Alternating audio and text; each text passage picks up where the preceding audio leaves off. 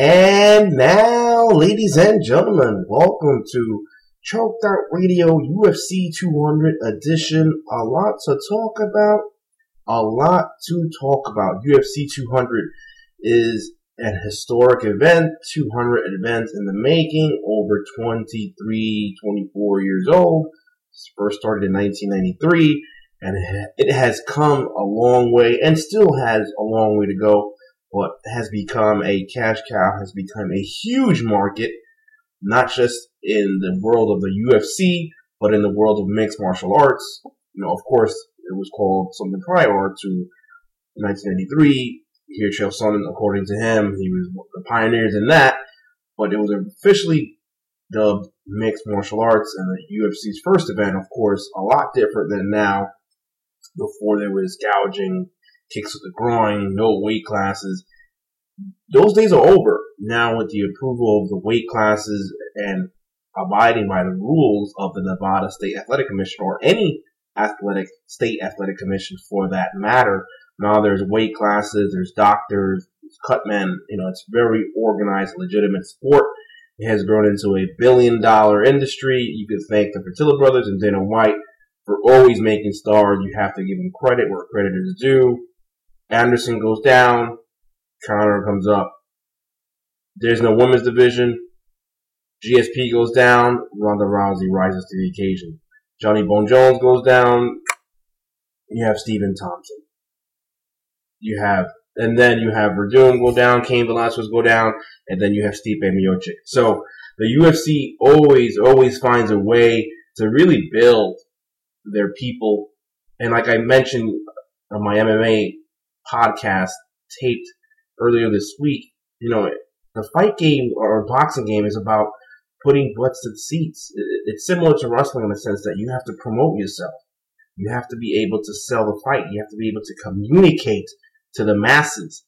And, perfect example, you have Jacare, who unfortunately in English, it's a language barrier for him, and he's technically number one contender for the middleweight championship of the world. But when injuries occurred, who did they call? They called Michael Bisping first, and Bisping answered the call when Chris Weidman went down. Bisping answered the call, and he defeated Luke Rockhold and became the UFC middleweight champion in a great UFC 199 card. Let me tell you. But I'm here to talk about 200.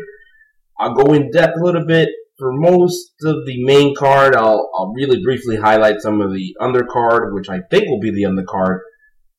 And let's begin with Johnny Hendricks, who I believe will not be on the main card. I think he will be on the prelims. I'm not sure because I'm here on their UFC's website and just boom, all the fights are there.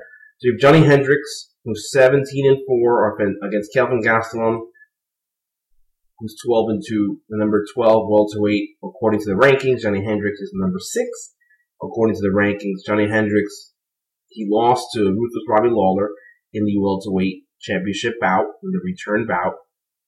Then he beat Matt Brown, and then he lost to Stephen Thompson, who eventually is the number one contender, who became the number one contender by defeated Rory McDonald last weekend. So for Johnny Hendricks, we all know he's great in wrestling, great in dominating position. For whatever reason, has just not sure if it's a weight cut issue. It seems that it's a weight cut issue, and also just, hey man, the people now in mixed martial arts, the athletes, it's amazing. It is amazing how much the sport has evolved over the last couple of years. I've been watching it for a long time. I can't say from the beginning, but early on in UFC, and just to see the progression in the athletes, and just what it takes, whether it's training with masks and understanding, intertwining strength and conditioning, intertwining CrossFit, intertwining the wrestling and jiu-jitsu.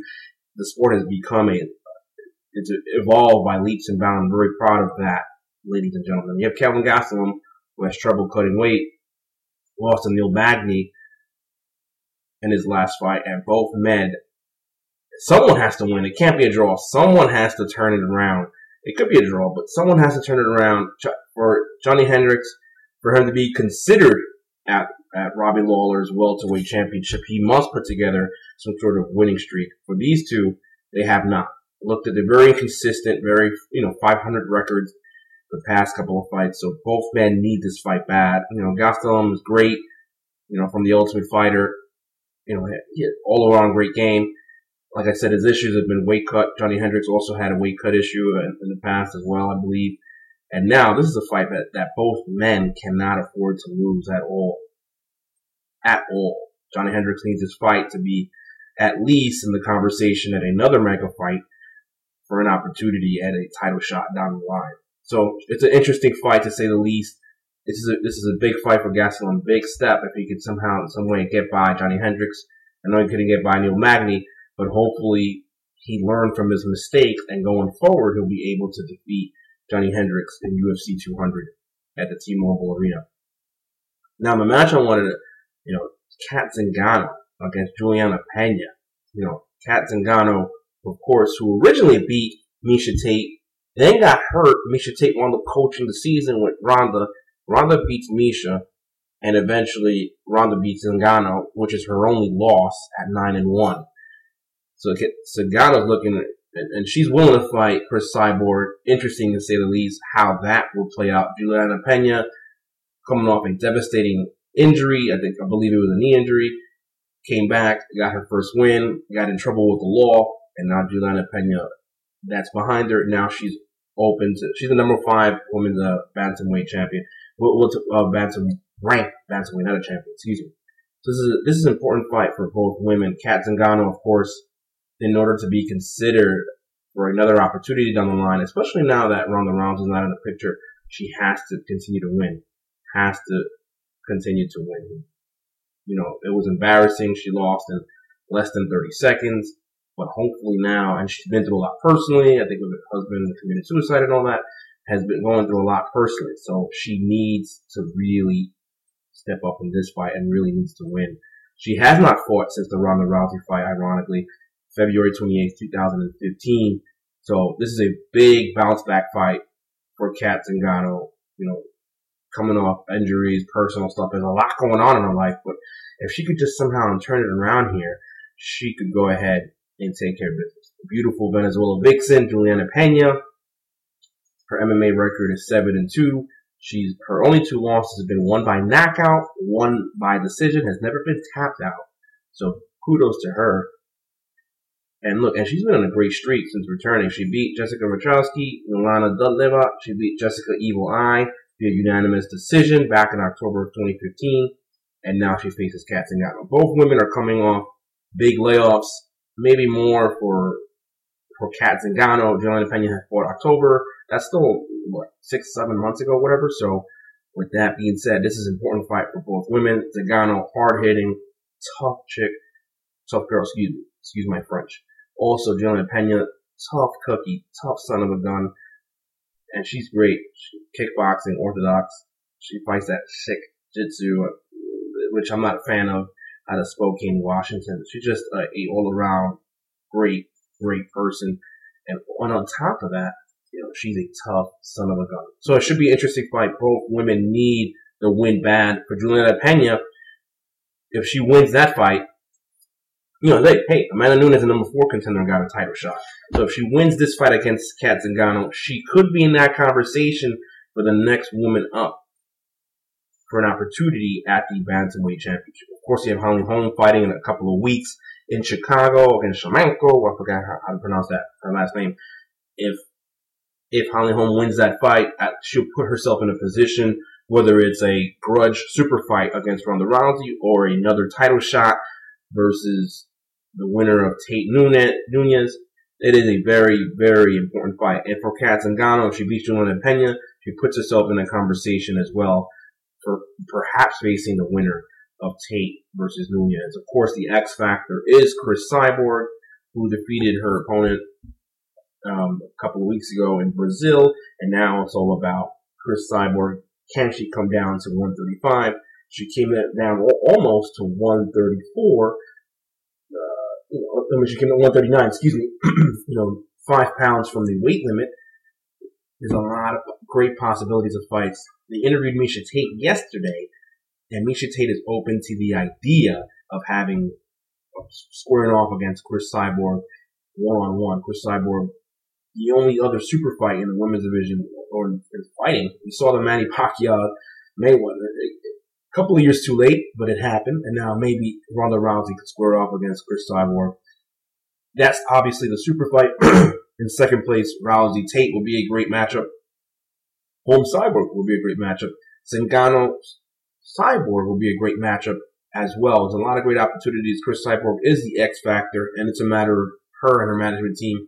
Are they willing to cut down? She doesn't want to go down. If anything, she wants to open a third featherweight division, but I don't think it's going to happen in the UFC.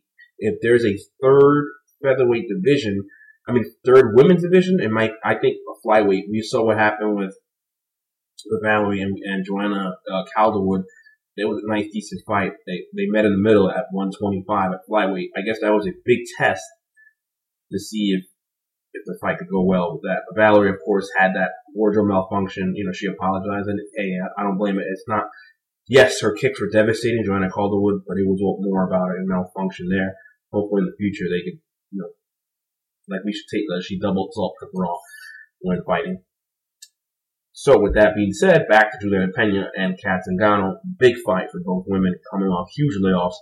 Similar to Johnny Hendricks and Kelvin Gastelum, both women in this situation need this win if they're going to be serious about contending for the UFC Women's Bantamweight Championship, or if they're serious about a future super fight with Chris Cyborg, which there's a lot of money to be made in that fight. UFC 205 is looking very, very interesting, to say the least, in New York in November. Now that it finally got approved, of course, you have a lot of the fights that are happening in 200. Health is a big factor.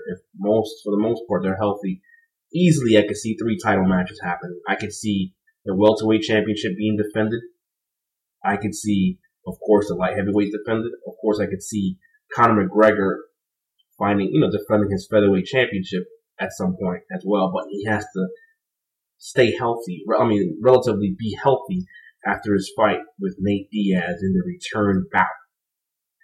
Alright, so there's Juliana Pena versus Kat Zingano. I'm looking forward. Both women coming off layoffs there. You have Cain Velasquez, again, who's coming off a long layoff, and Travis Brown, who had a subpar performance, versus meathead Matt Mitrione, which is fighting on tonight's card in Bellator 157. For those of you who don't know, Bellator 157 is taped, or will be happening live tonight, June 24th. We're taping June 24th for the UFC 200 special, and hopefully nobody gets hurt from now to then, which I really doubt.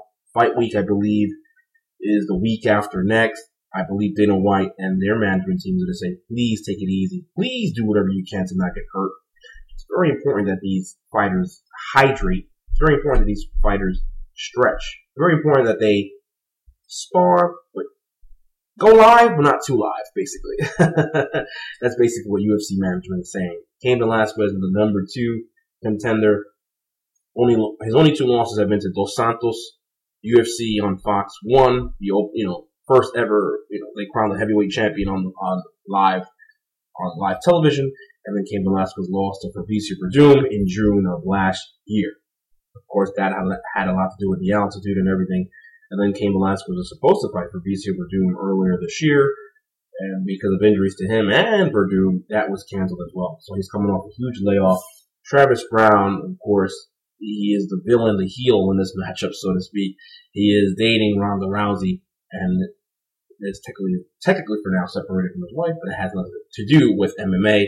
He's 18-3, 1 draw, Papa, so to speak, after squaring off against Matt Mitrione's subpar performance. Both men need this fight. I think Cain Velasquez needs this to validate that he is a serious contender. If he loses this fight, I don't see Cain Velasquez, fighting, the winner of Stipe Miocic against Alistair Overeem. I really don't if he loses this fight.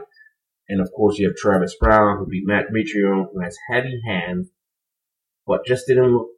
I don't know. Maybe it was his camp, maybe he was distracted. Who knows? But did not look too crisp in his previous fight with Matt Mitrione. But however, he has hard hands, and I think he has 14 of those wins by knockout. So obviously, and he has a interesting Muay Thai background. He's 2-0 in amateur Muay Thai, and those wins have come via knockout as well. And for Hapa, it's just about, hey, just continuing to win. You know, he's been very 500 as well. Hapa lost to Fabricio Verdun unanimous decision 2 years ago back in April. He beat Brendan Schaub. He lost to Arlovsky, and then he beat Matt Mitrione. So win-loss, win-loss. And he's been really inconsistent from there. He beat Alistair Overeem, but because of his inconsistency, that is why he is ranked the number 7 contender, I believe. Yes, he's the number 7 contender. So if he wins this fight, Travis Browne, he could perhaps, you know, continue to be in that conversation for a future opportunity at the heavyweight championship, which he could skip some people. I don't know. It doesn't matter to me, but it's a big fight. I think the winner of this fight can seriously be a contender for the heavyweight championship. You have to also consider Junior Dos Santos. I believe he's fighting in a couple of weeks as well, so you have to consider him as the X factor in the heavyweight division. This is a very, very important fight. Absolutely very important fight for both men. For Cain Velasquez, is about validating that he's a legit fighter. You know, the first time he was injured against Dos Santos, of course he beat Dos Santos, you know, 2 straight times after that. And then for his loss against Verdun, the altitude, you know, a lot going on personally. Who knows? And hopefully he could go back in his winning ways. And for Travis Browne, is about putting together a win streak. Look what it did with McGregor. Look what it did with Stephen Thompson. You know, that's all it takes. You have to win a couple of fights in a row, and then you'll be considered for a serious shot at the heavyweight championship or at a championship. Those are just 2 or 3 examples. You have, look what it did for Conor, look what it did for Ronda, obviously, look what it did for Stephen Thompson. All these individuals who had great streaks. Cowboy Cerrone had a great streak. He lost that opportunity, but at least put himself in a position for an opportunity at the lightweight championship of the world. All right, let's talk about Jose Aldo, Frankie Edgar 2. The second matchup between Jose Aldo and Frankie Edgar, ladies and gentlemen. I watched the first fight. You know, a lot of people are already writing off Jose Aldo. Hey, Jose Aldo was a dominant featherweight champion coming off with the merge or WC, whatever it was. But Jose Aldo Jr. is a excellent fighter. 25-2. He's 25-2. Hadn't lost in almost 10 years. Or at least in a very, very long time.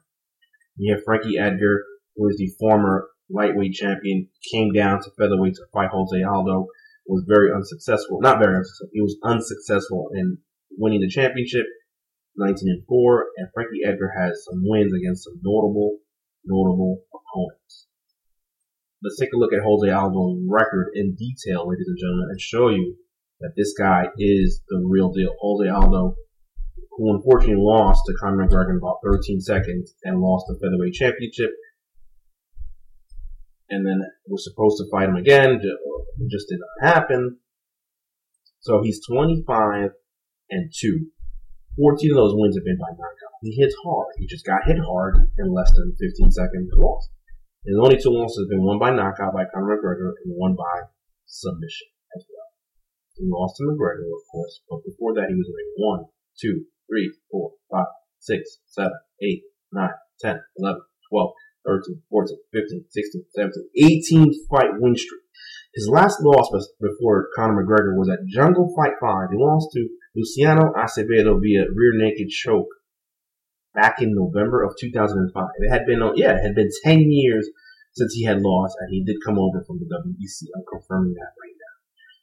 He beat some tough dude, Cub Swanson, Mike Brown, Uriah Faber, Manny Gambiran, Mark Hominick, Ken Flo, Chad Mendes, Frankie Edgar, Chan Sung Hoon, Ricardo Lamas, Chad Mendes again, and finally he lost to Conor McGregor. So Jose Aldo is no joke. He had a 10-year win streak, and a lot of people are already writing him off. It's been one fight. He made a mistake. Conor McGregor made him pay for that mistake, and as a result, he's no longer the featherweight champion of the world.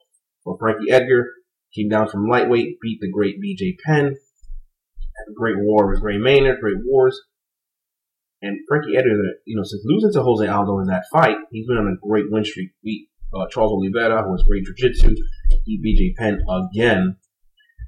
Beat Club Swanson, which I thought Swanson was going to win. He beat Uriah Faber, and he beat Chad Mendes. So he's on a 1, 2, 3, 4, 5-fight win streak. Of course, before that, he was on a 3-fight losing streak. But because of that win to Oliveira, made back in his winning ways. And fighting, I guess, like any sport, it's about momentum. The more you win, the better you train. The better you train, the more you want it. The more you want it, the healthier you get. The healthier you are, you just continue to thrive and thrive and thrive off that. So, with Frankie Edgar, finally has an opportunity at the interim featherweight championship, Jose Aldo as well. And if he beats him, he will be the interim featherweight champion, and we will look at a unification bout down the line. Frankie Edgar is from Summit, New Jersey, or from New Jersey, so to speak. If he beats Aldo, he could get an opportunity with Conor McGregor, win or loss, regardless of what happens at UFC 202. As long as McGregor is happy, I'm pretty sure they will want him to fight in November. That's at the end of August. You got September, October, November. That is like 12 weeks until November, which is plenty of time for a fight camp. Absolute plenty of time for a fight camp for Conor McGregor if he gets out relatively healthy. Now, if he breaks his bone or tears something, obviously the unification bout will not happen. But if he gets out relatively healthy, then maybe perhaps we'll see that bout happen at 205. And Jose Aldo, it's a win-win either way. We'll get the rematch of all rematches, champion versus champion, Aldo versus McGregor. Can he avenge the 13 seconds for Jose Aldo? And also on the other side of the coin, if it's Edgar, if he defeats Aldo for the interim featherweight championship, I think it would be a great unification bout as well. So with that being said, hey, I think it's a great matchup, Jose Aldo, Frankie Edgar. The first time when I saw was holding Aldo in their first matchup, he was chopping him down, catching him with the hook. Edgar did take him down, but Aldo was able to get up. Edgar, he was able to take him down a couple of times, Frankie Edgar. But Jose Aldo just kicked him, and really took away, or tried to take away as much as possible, that takedown. Because let's face it, even though I'm a white belt in jiu-jitsu, hey, in order to do a takedown, you need your legs. You need your legs to go ahead and use that power to take that person down, whether it's double leg, single leg, whatever it is, you need your leg. You need your legs. And even for striking. You need your legs. You need one to place and then the other for the power. And obviously, if you can't stand, you can't punch. So it's a great strategy for Jose Aldo in winning their last fight. And for Frankie Edgar, Jose Aldo hits hard. I believe 14 of those wins have come via knockout. Yes, I am correct. So it's a matter of just trying to take him down and using your wrestling, to your advantage to an extent, or using whatever wrestling you have to your advantage and try to neutralize him. I know he has a black belt in jiu-jitsu, but hey, it's a matter of him taking him down. And it's not, it's not about necessarily going for the submission. He could. He's a black belt in jiu-jitsu, but you never know. He could catch him sleeping. But it's all about timing, and it's just about positioning. At least, hopefully, these judges are finally trained in mixed martial arts, and it's about positioning and submission attempts. Very important. Very important. So, a very big fight for the interim featherweight championship of the world. Of course, you have Amanda Nunes, one-on-one against Miesha Tate. Miesha Tate, who defeated Holly Holm and shocked the world, was losing the fight, in my opinion, in points, and became the UFC Women's Bantamweight Champion, defeated Holly Holm a couple of months ago, UFC 196, the same card as Conor McGregor and Nate Diaz. So from Miesha Tate's MO is she gets her butt kicked, and then at the end, somehow, some way, grits it out and wins with her submission. She has excellent submission game, very underestimated jiu-jitsu, in my opinion. A lot of people think that because she takes a beating for 3, what about the 4th and 5th round? So she fights a full 25-minute fight. Holly Holm at first hand knows about that, ladies and gentlemen. As far as Miesha Tate, Holly Holm had that fight won She just made a mistake and didn't know how to defend the chokes and didn't know how to defend takedown defense. But if she was to work on those two games, Holly Holm would have won that fight. She was about 2 to 3 minutes away from winning that fight. Had he known her jiu-jitsu would have been more well-rounded. I believe I saw afterward, Holly Holm was training jiu-jitsu after that. She knows it. She knows that striking-wise, Miesha Tate was not going to compete with her. It was a matter of the ground game, and the ground game proved to win that night at UFC 196. On the other side of the coin, you have Amanda Nunes, who finally gets an opportunity at the UFC Women's Bantamweight Championship. Of course, with Ronda out the picture and Holly Holm in a separate fight later in the month. So Amanda Nunes is the next person up. Very impressive in her last couple of fights. She defeated Valentina Shevchenko, who's fighting Holly Holm in a couple of weeks, I believe in Chicago. She beat Valentina via unanimous decision. She beat Sarah McMahon and Shayna Baszler, who's been cut from the UFC and is now a professional wrestler and did lose to Kat Zingano. We're talking about Amanda Nunes. So now for her, she's in a 3-fight win streak. To take advantage of this big opportunity, if she beats Miesha Tate, automatically she's in the conversation with a fight against Ronda Rousey. Automatically. And if she loses, then it is what it is. But Amanda Nunes, great fighter. She has 4 losses. She's 12-4. Her 4 losses have been 2 by knockout, 1 by submission, and 1 by decision. Most of her wins have come via the knockout. So she has a strong son of a gun. She beat, TKO leg kick, TKO Olden punches, TKO elbows, TKO punches, TKO or knockout punches, TKO punches. She has hard hands. So Miesha Tate better watch out. I know she was in the ring or in the octagon with Holly Holm for 5 rounds, but this girl hits hard. So if I was Miesha Tate, easier said than done on paper, but just, take her down, neutralize her striking, and make her beat you on the ground. So basically that would be my strategy if I was Miesha Tate. And if I was Amanda Nunes, keep it standing and take advantage that you have hard hands. He was given a gift with hard hand and use that to your advantage and avoid the ground at all costs. But it's easier said than done, which is why we love the sport of mixed martial arts, which why game plans are so interesting from month to month, day to day, year to year, week to week, hour to hour.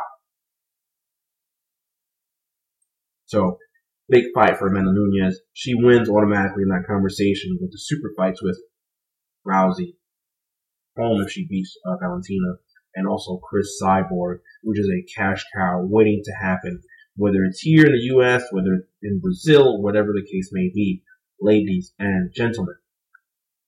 So, no predictions. I just gave you the facts between Miesha Tate and Amanda Nunes. Easy fight for my next fight. You have Brock Lesnar, the former UFC heavyweight champion, of course, the former WWE World Heavyweight Champion, current WWE superstar. Big collaboration agreement between the UFC and World Wrestling Entertainment. Brock Lesnar is allowed to fight at this historical event and will still compete, hopefully, if healthy, at SummerSlam this year in the Barclays Center. He is, I believe it's 5-3. I don't know, there's something incorrect on the website here. He's 5-3. He lost to Frank Mir. He lost to Cain Velasquez, and he lost to Overeem. So the website, big typo. He's 5-3. He's not 5-2. Brock Lesnar. Brock Lesnar. He lost to Frank Mir. He beat Heath Herring. He beat, of course, Randy Couture to become the heavyweight champion. He beat Shane Carwin in the arm triangle. He beat Frank Mir. I said that, and then he lost to Cain Velasquez and lost to Overeem, and that was at the height of his diverticulitis. He should have not been in the octagon, actually. Got kicked a couple of times in the stomach, and after that, he just didn't have it. So for Brock Lesnar, it's a big fight. I think more for him personal than anything else. To, not only to take advantage and make a huge payday out of UFC 200, but also avenge his loss to over him and avenge the fact that the Herculitis defeated him. Brock Lesnar, let's face it, doesn't have the best hands. Ground game is improving. He's a blue belt, just got promoted to blue belt in jiu-jitsu. But the fact of the matter is, for Brock Lesnar, his strength is his strength, A, and B, his wrestling. He won the 2000 NCAA championship in amateur wrestling. So Brock Lesnar is a decorated wrestler. I mean, yes, he comes from the world of WWE, but before that, he is a legitimate athlete. One of the only legitimate athletes, in the sport, so to speak. And then for Mark Hunt with the walk-off win, he's 12-10, doesn't have the best record, but he's a very, very exciting fighter. Of course, not known for his ground game, he's known for his striking, known for walk-off wins. The way he knocked out Frank Mir and sent people home happy in that last fight was very amazing for Mark Hunt. 12-10-1. He beat Frank Mir, and this is an important fight. Some people are picking Lesnar based on his ground game. A lot of people are picking Mark Hunt because he has more experience in the octagon. This is not a gimme fight for Brock Lesnar. Let me tell you, it's not like they're giving him someone who's 1-0, 2-0.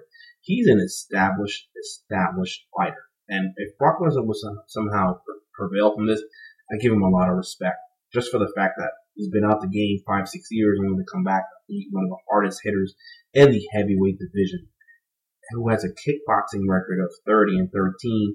A professional boxing record of 2-1, an MMA record of 12-10-1, and those knockouts have been 9 wins by knockout, 3 by decision, and most of his wins have come by knockout. So it's not an easy fight. It is not an easy fight for either men, especially for Brock Lesnar. He beat Frank Mir, he beat Antonio Silva, he lost to the champion eventually, Stipe Miocic, he lost to the ex-champion for Fabricio Werdum, he beat Roy Nelson. Antonio Silva was a draw. He lost to Constante. So his problem is he hasn't been able to put some sort of win streak together. However, he beat some guys who's who. Oh, yes, he has a lot of losses. He also has a lot of wins. He beat Stefan Struve, Chet Congo, Ben Rothwell. He beat Roy Nelson. He beat Tony Silva. He beat Frank Mir. These are not jabroni, so to speak. These are some legit people. For Brock Lesnar, it's easy. It's about taking him down, and just like Amanda Nunes and team, take him down and take away the opportunity for him to strike. And for Mark Hunt, it's a matter of striking first, striking fast, and it's a matter of him making sure that Brock Lesnar does not take him down. Because if he takes him down, and I'm pretty sure Brock Lesnar will be at the 265 pound weight limit. He's not going to be any less. That's 265 pounds on you, and whether it's in side control, whether it's in mount, or whether it's in scarf, reverse scarf, knee on belly, whatever the case may be, he is a big guy, and it's going to be difficult for you to move that 265 pound guy. So for Mark Hunt, it's a matter of catching him, but precisely, not just being sloppy. It's about being able to precisely be able to connect a couple of shots of Brock Lesnar, whether it's to the head or whether it's to the body, wherever there's vulnerability on Lesnar's part. He doesn't like getting hit. So whatever works. Maybe this camp he's been training, maybe he's doing well. But the fact of the matter is, this is not a gimme fight for Brock Lesnar just to pad another win on his record. So this is a legitimate guy, legitimate boxing background, a legitimate kickboxing background, and a legitimate MMA background. Yes, his record is not the best record, but because he takes any fight, anywhere, anytime, last minute, and most of his wins have come via knockout. So if Lesnar's going to win, he's going to have to take him down. And if Hunt's going to win, I think he's going to have to try as much as possible to keep the fight standing. All right, and then also the main event. The main event is going to be Daniel Cormier versus Johnny Bone Jones in their first encounter. And this reminds me of the Rocky story. In the Rocky storyline, you had Apollo Creed and Rocky Balboa. In the first one, Apollo Creed beats him, but a lot of people sort of doubt it, so that's why he wants to fight Balboa again and eventually loses Balboa. Similar to that story, Daniel Cormier thinks he's in the movie. No, not really. He doesn't think he's in the movie, but he wants to validate that he's a legitimate light heavyweight champion. And the only way for him to be a legitimate light heavyweight champion is to defeat the guy that he's never beaten which is Johnny Bone Jones. And for Johnny Bone Jones, he only has one loss, and I was there. Ultimate Fighter heavyweight division, Ultimate Fighter season. I forgot what season 10, the heavyweights, the one that Kimbo Slice was on. He lost him at Hamlet because he elbowed him 6-12, which is a stupid rule. Joe Rogan has been on various telecasts mentioning how that's a very stupid rule. But besides that, he is undefeated. Besides that, he's become the youngest champion in the history of the organization. So with that being said, ladies and gentlemen, it's all about Johnny Bone Jones reclaiming or regaining his full-fledged light heavyweight champion. He beat OSP because Daniel Cormier at the last second canceled because of injury, and eventually they postponed that and put that on this card. And for Daniel Cormier, it's about, yes, he has great wrestling, but it's about, being able to avoid John Jones's striking, or not avoid, but able to eat those striking combinations, and being able to use that or catch a leg and then take him down and dominate position. He tried to take him down. He couldn't take him down. What was shocking was Johnny Bone Jones was the one taking down. That was the most shocking part. No matter what he did, Daniel Cormier, striking, standing, Johnny Jones had an answer for everything. Johnny Jones' biggest enemy is Johnny Jones, whether it's the hit and run, whether it's the cocaine use, whatever the case may be. Johnny Jones' biggest enemy. If Johnny Jones can control Johnny Jones, he is, with a shadow of a doubt, probably one of the greatest mixed martial artists this world has ever seen. And for Daniel Cormier, it's all about what? It's all about validating that he's the undisputed light heavyweight champion. And by doing what? By defeating the only man that gave you your loss, which is Johnny Bone Jones. So this fight has a lot riding, and it's a great main event. Great place to do it at the historical 200th UFC. So in my opinion, for Johnny Jones, pretty much the same game plan that he had in his first fight, being able to stuff his takedowns, being able to strike when needed, use those combinations.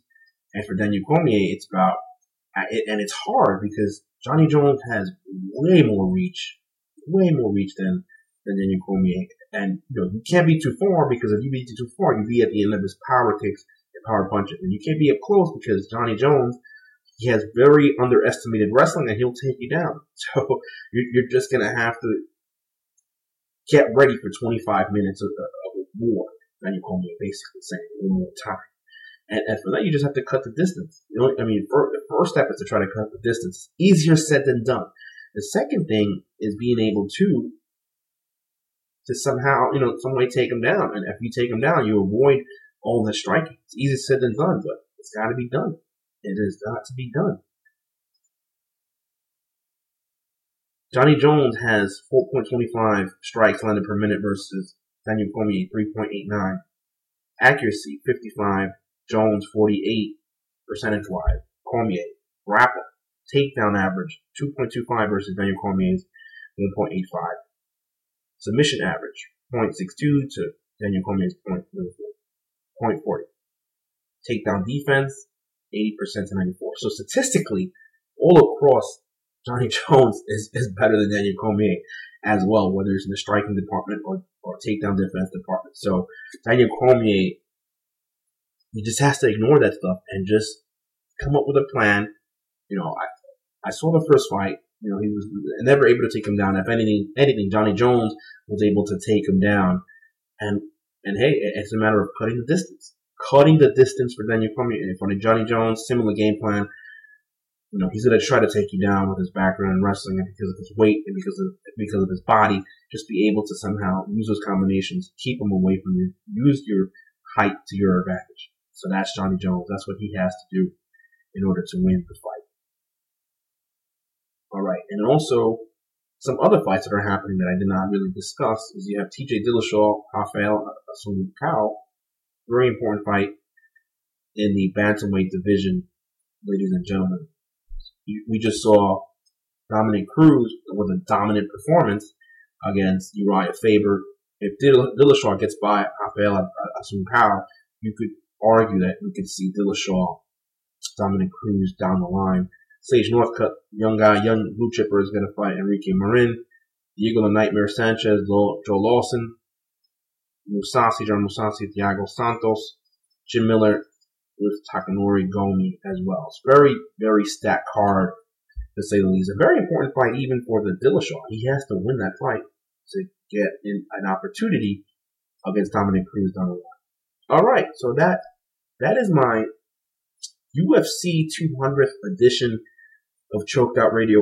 I'm not going to name, it's not going to be episode 151. It is the 200th edition of Choked Out Radio. I want to thank all the MMA fans and all the wrestling fans that continue to listen to Choked Out Radio on a weekly basis. Thank you very much.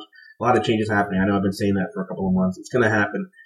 And the reason why I'm postponing everything is that I most likely will debut everything by SummerSlam weekend, which is in late August. So, with that being said, a lot of changes happening, working on some great things. Hey, it's been a pleasure. We broke down together for about 40 minutes, over 40 minutes, the UFC card, UFC 200 card. Hopefully no injuries happen from June 24th to July 9th. So, good luck to Dillashaw, Aspen Cow. Good luck to all these guys. Good luck to Johnny Hendricks Gastelum, Captain Gallon, Juliana Pena, Cain Velasquez, Travis Brown, Jose Aldo, Frankie Edgar, Misha Tate, Mena Nunez, Brock Lesnar, Mark Hunt, and of course, Daniel Cormier, Johnny Bone Jones. Alright, it's been a pleasure talking MMA. Love it. 40 minutes. Alright, it's been a pleasure. Take care and enjoy the fight.